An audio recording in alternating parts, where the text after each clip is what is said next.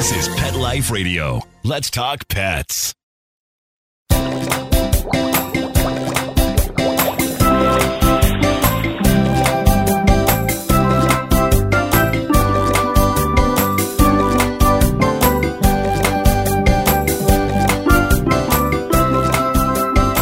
Welcome to Aquarium Mania. I'm your host, Dr. Roy Enoch, speaking to you from the University of Florida's Tropical Aquaculture Laboratory. Thanks for joining us. Segrest Farms, one of the world's largest wholesale ornamental fish distributors, supplies over 1,000 pet shops, public aquariums, and research institutions each week with aquarium livestock, aquatic plants, herps and other small animals, and live food. Sandy Moore, president of Segrest Farms, has been a hobbyist her entire life and also has been at the forefront helping to keep the aquarium trade alive nationally and internationally. Join us for a fascinating conversation as Sandy discusses Segrest Farms, her career, and the many challenges the aquarium industry is currently facing. We'll be right back after these messages.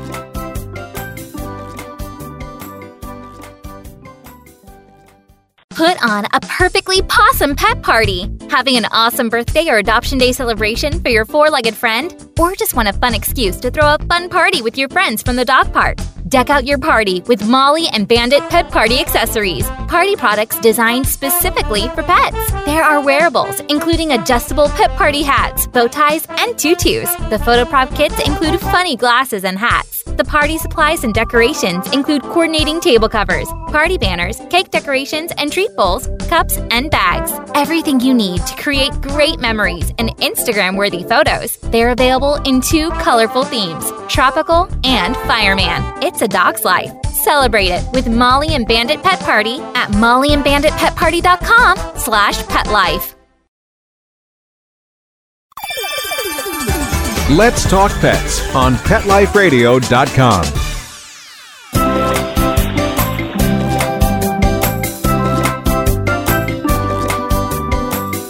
Welcome back to Aquarium Mania on Pet Life Radio. My guest today is Sandy Moore, president of Segrest Farms. Sandy, thanks so much for sharing your passion with us today. Thanks for having me on, Roy. So I like to ask a lot of my guests some kind of personal questions. No, nothing too personal, but let's start with your entry into the hobby. Can you tell us about your first fish and your very first aquarium? Definitely. My first fish I bought at Woolworths, or my mom bought it for me at Woolworths. Thank you, Tampa Livestock. It was an albino Aeneas corridorus, and I kept it in a betta bowl.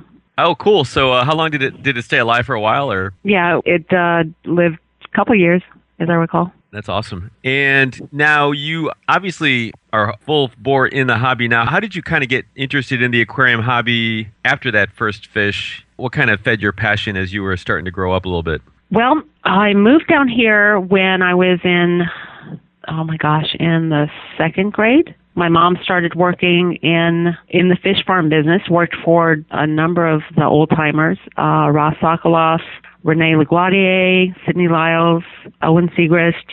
So I'd always been around it. And they lived right next door to Rice's Fish Farm there in Ruskin. So I was always in the ditch collecting fish. So what did you actually keep those fish as well? Did you have a bunch of aquariums? Definitely. Yeah, I kept them in ice coolers and things like that. That's great.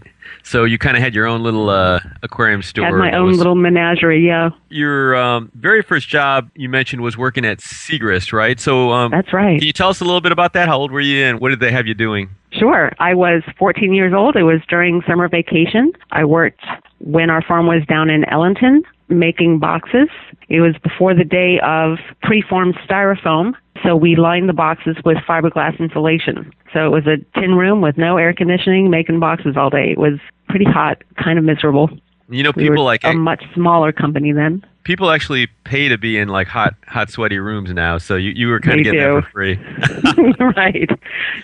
Minus the fiberglass. That's true, minus the fiberglass. Now, I think when we were talking a little bit back and forth, you mentioned something about snakes, too. Can you tell me about snakes? Sure. Being a tomboy, I was always out in the woods. When I wasn't collecting fish, I was collecting snakes and selling them into the pet trade for $5 a foot. That was a lot of money back when I was a kid. That actually is a lot. That's a lot of money now. That's great. It is, that's still what they're worth now. Yeah. $5. Amazing. So what made you decide to pursue business, work at Dun & Bradstreet, which I believe you've been for a couple of years, and then what brought you back into the industry? Well, I always knew that I wanted to be a businesswoman. I can't remember ever thinking of doing anything else. Dun & Bradstreet was a great experience learning how corporate America works, and then being able to come back because I missed working with the animals. I really enjoy the animals. So I was able to come back, bring that corporate education and apply it to our industry. And it was at the time when chain stores were just starting to evolve, and it was helpful for the business. So there probably were some animals at Dun & Bradstreet, though, right? I'm guessing. I'm kidding. No animals there. So let's talk a little bit about Segrist. You've been there quite a while, and it sounds like you have it in your blood. You worked there early on, and then you came back. Can you tell us a little bit about, when you first came back, what you were doing, and then how you transitioned to becoming like the bigwig that you are? Sure, right absolutely. So I came back. When I first worked at Segrist, we had about 12 employees. We worked one shift, starting at between 2 and 5 a.m. and ending after all the fish were packed and all the tanks were clean, and we got to go home in the afternoon. When I came back, we had approximately 30 people. I started as a secretary receptionist. Part of my job was to process landed cost on the incoming shipments. After I had that under my belt, I needed help in buying, so I became the local buyer and then went to become the import buyer, then eventually was operations manager, then vice president, and last July became president. So just because it's kind of a cool concept that a lot of folks don't actually understand, can you explain what landed cost is? Sure. It's applying every component of freight, including box charges, air freight, customs, fish and wildlife, broker fees, breaking that down into how much it costs total per fish to get them here from their point of origin. And that can add quite a bit, right? Quite a lot. Yeah. Quite a lot. At least a 40%. Okay. So what can you say, in addition to the number of people, what has changed at Segrist since you first started making boxes? What are some of maybe tell us a little bit about Segrist Farms today and infrastructure, et cetera. Sure. When I started, it was before deregulation of the airlines, so there was every airline charged the same amount no matter where the cargo was flying in the country. So our business model started as an all-in freight included pricing, to your door pricing. Since then, deregulation, not all airlines take air cargo now. Not all airlines charge the same, and the customer base has really changed. In addition to that, I think we went from using sponge filters and having to take them to the laundromat to clean them every week, went to recirculating systems, from glass tanks to acrylic tanks, from 30 people to now over 400 people. And you mentioned the customer base changing. So how has, that basic aspect of the industry changed over the years for you? Our primary focus is still on local fish stores because they keep us honest. They're the ones that really drive the hobby. They want new and interesting fish. They want interesting solutions. But chain stores are a part of our business now, as is Mass, Walmart. And the chain stores, I think, have been good for the business in that they make the local fish stores step up their game. What's the most challenging and most enjoyable parts of your job? I think the most challenging thing about any leadership role is always people, no matter what industry you're in. The most enjoyable part about the job is also the people. I've made some really fantastic friends in this industry and in the hobby, and the animals. You do quite a bit in addition to being at the helm for Segrist. You work with a lot of other organizations because of some of the challenges that are currently being faced by the industry. I know you've had a lot of hand in trying to help out with some of these issues. So let's start with one of the groups, the Florida Tropical Fish Farms Association. Can you tell us a little bit about this group, what their role has been, and kind of how you have helped them or how they've helped the industry? Absolutely. Florida Tropical Fish Farmers Association was formed several decades ago because Florida is the fish farming capital of North America. There are, and Roy, you probably know this number better than I do, perhaps 100 fish farms within a 50-mile radius of where we are. The association brings those farmers together and gives them buying power. So they have their own co-op store, and they're able to face legislative challenges as a group instead of just battling them individually. My role in FTFFA has been serving on the Pet Industry Joint Advisory Council Board, representing Florida farmers and representing aquatics. So can you, I guess, maybe talk a little bit about that? I know you also work with Ornamental Fish International, and I don't know if you want to talk about those two separately, but maybe give us a quick insight into what each of the groups is and what they do for the industry. Sure. Both PJAC and Ornamental Fish International are typically our lobbying organizations that lobby on behalf of the industry. PJAC does it within the U.S., and Ornamental Fish International does it on a worldwide scale. So we're able to keep up with, not only what's happening here in the U.S., but what's happening in Europe as we look at that, knowing that those types of legislation will probably be coming across the pond to us. So let's start talking about some of these industry challenges. Maybe we'll hit one first, and then we'll have to take a quick break, and we'll come back. But let's talk about non-native species issues, a hot button topic, and even more so. So can tell us about some of the challenges. I knew there were issues in Europe, but now I'm hearing about things potentially even in Michigan. Can you talk about those? Yeah, Michigan, their legislative body approved last year a whitelist, which is a list of allowable species only, because they are worried about aquatic organisms becoming invasive within the Great Lakes. It's a real threat, of course. We're working with their Department of Natural Resources to kind of blanket allow all tropical fish because they can't overwinter in the Great Lakes, and all marine fish because the Great Lakes are freshwater. The challenge in having a whitelist is that somebody has to enforce it. And Michigan doesn't have the money to enforce it, and the list is so lengthy that no inspector could ever possibly learn it all. Can you maybe explain what a white list is and compared to maybe the other types of lists that some states or countries have? Sure. A white list is the list of allowable species. So to give you an example of why it's problematic to have a white list versus having a list of things that you're not allowed, is that the state has to keep up with new species that are found and taxonomic changes. I think there were 150 taxonomic changes to freshwater fish last year. Maine installed a whitelist in 1970, and that list has not been updated at all to date.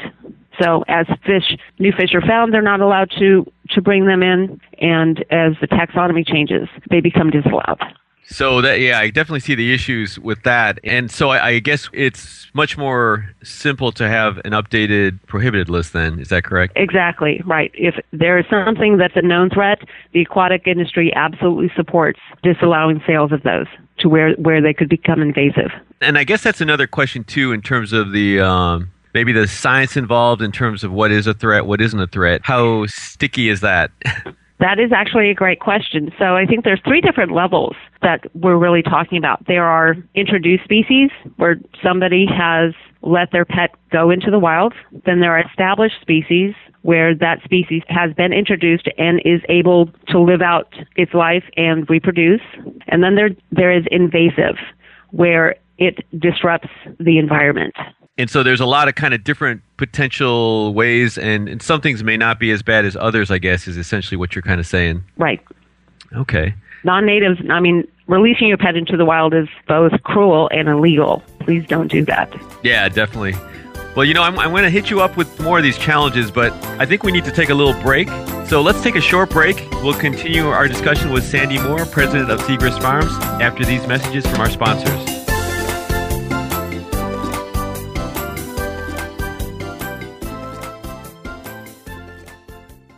Does your dog itch, scratch, stink, or shed like crazy? Come to Dinovite for help. Order a 90-day supply of Dinovite. Dinovite for life. Pick up 2 tubes of Doggosuds. Get the 3rd tube free. Peppermint, tea tree, lavender, Doggosud shampoo. Made with all-natural coconut, jojoba, aloe. Great for healthy skin and soft, shiny coats. But no itchy, harsh chemicals. Lather up, rinse away. Try Doggosuds. Buy 2, get 1 free. At Dinovite.com. DINOVITE.com.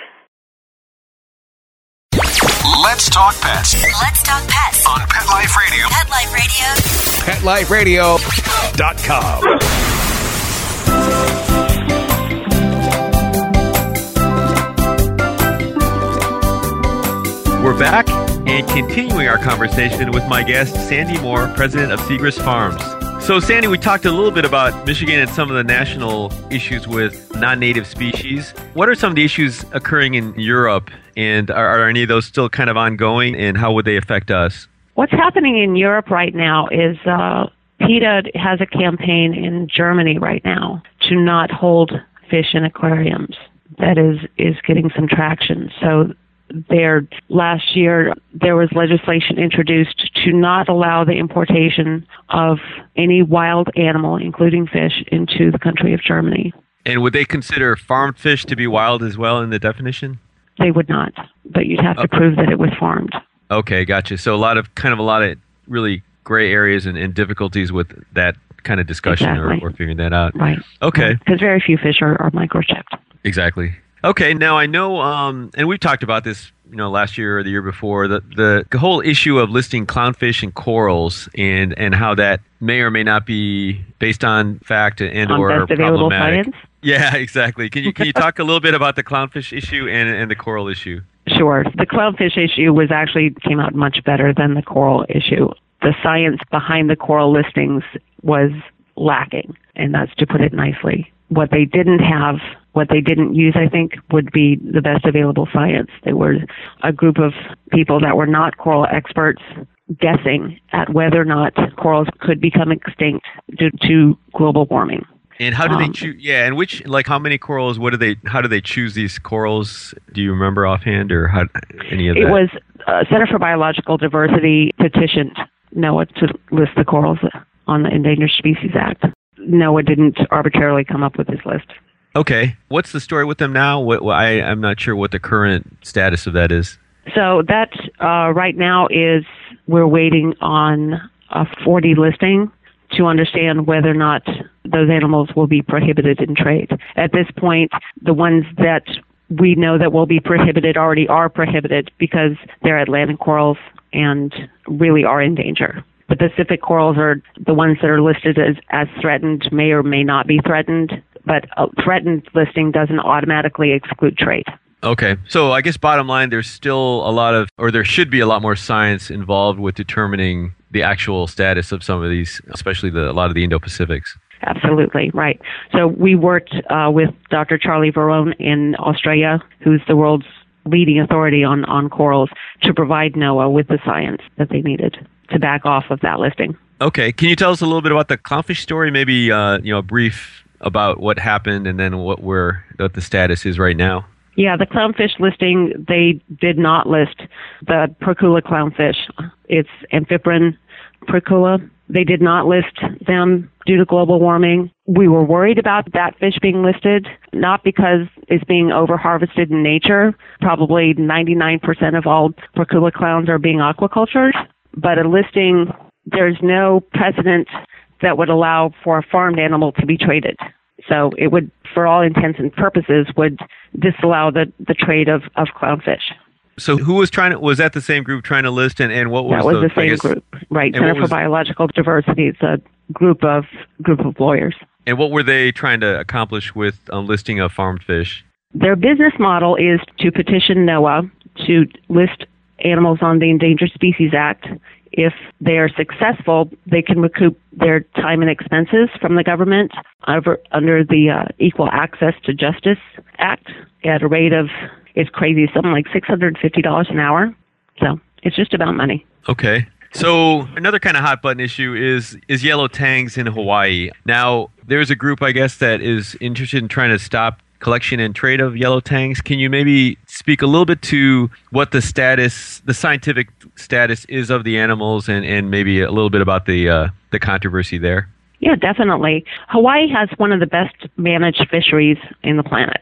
There are areas where collection is not allowed, either for ornamental fish or for food fish. They do population studies, and what they have found from the population studies is even with increased harvest, it is not affecting the population. There was legislation that passed 2 years ago that disallows the take of yellow tangs that are less than an inch, because in order to collect those, they're still in the coral, so you'd actually have to damage corals to collect those.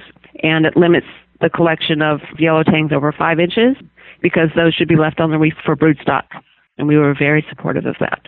Okay. And the folks, I guess there was a group that wanted to basically prevent yellow tang collection. Maybe can you explain all that? Right. So the citizens of Hawaii are very split on this issue, on whether or not we should be allowed to take what is a natural resource. It provides jobs to the fishermen. It is not environmentally impactful, but it is a natural resource. It also can interfere with ecotourism, scuba diving, and rental of that equipment. So the scuba industry is not really crazy about the ornamental fish industry, and we are at odds. Okay, so definitely a kind of a tricky situation. Now, Right. you and definitely Seagrass Farms have been real involved with supporting Rising Tide Conservation. Can you remind folks about Rising Tide, why it's important, and why this is exciting for you and for Seagrass to support? Absolutely. Rising Tides Conservation Foundation is a foundation that provides the science. They work on new species of marine fish, on how to breed them and how to get the larval fish to settle out so they can be produced commercially, and then provides that to farmers in North America. We are very supportive of that. Our tank raised business in marine has gone from 5% 5 years ago to today we're at 11% tank raised. And that's obviously for the marine side, because you're doing a Right, lot for of marine. Yeah, Yes. exactly. Yeah, no, that's great, and I know you guys have been really, really involved and instrumental with that. You know, there's a lot of issues we've discussed. Before we maybe talk about what you think maybe hobbyists can do, can you look into the future and tell us where you think the hobby will be in 10 or 20 years from now? I think it's going to change. It's going to continue to change. It'll become probably more, there'll be more gadgets, but it will be easier as we understand more about the fish. I think that we'll go to more natural looking aquariums, more planted aquariums, aquascaped aquariums. I think freshwater right now is at 95% tank raised.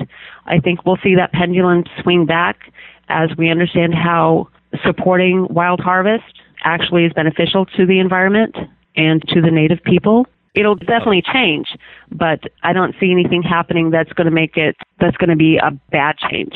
Okay, what do you think about maybe the younger population? Do you see kids getting more involved? I know when I was growing up, it was really a big, much more kind of common thing for kids to have aquariums. Now it's sort of a little bit under, maybe because of all the electronics available and other things kids want to do. I think it's really important for kids to be exposed to nature. I think that they won't conserve what they don't know about. So it's our job as adults, as teachers, as educators, to continue to keep them exposed to it. I agree completely, and I know you guys have been involved as well with aquarium in the classroom type activities and helping provide materials and animals to teachers around the U.S., and all that is very, very important. So all these issues, and I think I wanted to definitely talk with you because I think a lot of the hobbyists don't maybe necessarily see a lot of these kind of behind the scenes type issues. What can a hobbyist do to maybe have their voice heard, or what can they do to sort of be a little bit more proactive when we have some of these upper level type issues come up? The best way for them to become involved is to join us on the PJAC Aquatic Subcommittee, and that link will be provided to you. I believe it's pjac.org/ADF. That helps us fund obtaining the science to fight legislative battles. We've just recently hired Art Parola, a young hobbyist out of Kentucky, to help us communicate, because each of the people on the aquatic subcommittee are business leaders, and we're trying to do that as well. So our communication on PJAC has not been stellar, so we will improve that. Oh, that's a great idea, having someone translate basically, or Right. speak to the hobbyists. That's really great. So that's a really good thing for everybody to kind of be more aware, I think, in general. And I'm glad you're providing the link and that information. Do you have any closing words of wisdom? Anything you kind of want to tell everyone listening, that you think needs to be heard? Closing words of wisdom. I don't know how wise this is, but I think that I have the best job on the planet. It is a great thing for your vocation and avocation to be the same. That is great, and I think it probably speaks to why you're so passionate about any of the issues that may harm the industry or cause some of these challenges that we were discussing. So really, really appreciate it. We're out of time, unfortunately. I want to thank our guest again, Sandy Moore, and our producer, Mark Winter, for making this show possible. Sandy, thanks again for your time. Thanks, I know you're always running in and out all over the nation and country and internationally, so I'm glad you're able to make some time with us. I appreciate you having me on the show. So everyone, please be sure to check out Sandy's web links, which will be found on her Aquarium Mania episode page. I encourage all of you to visit my Aquarium Mania blog on Pet Life Radio for additional pictures and comments. Also, if you have any questions, comments, or ideas for a show, email me at drroy@petliferadio.com. That's DRROY @petliferadio.com. Until next time, please visit your local aquarium stores, keep your tanks clean and your fish healthy, and do your best to stay informed of any issues that may affect your hobby. Let's Talk Pets, every week on demand, only on PetLifeRadio.com.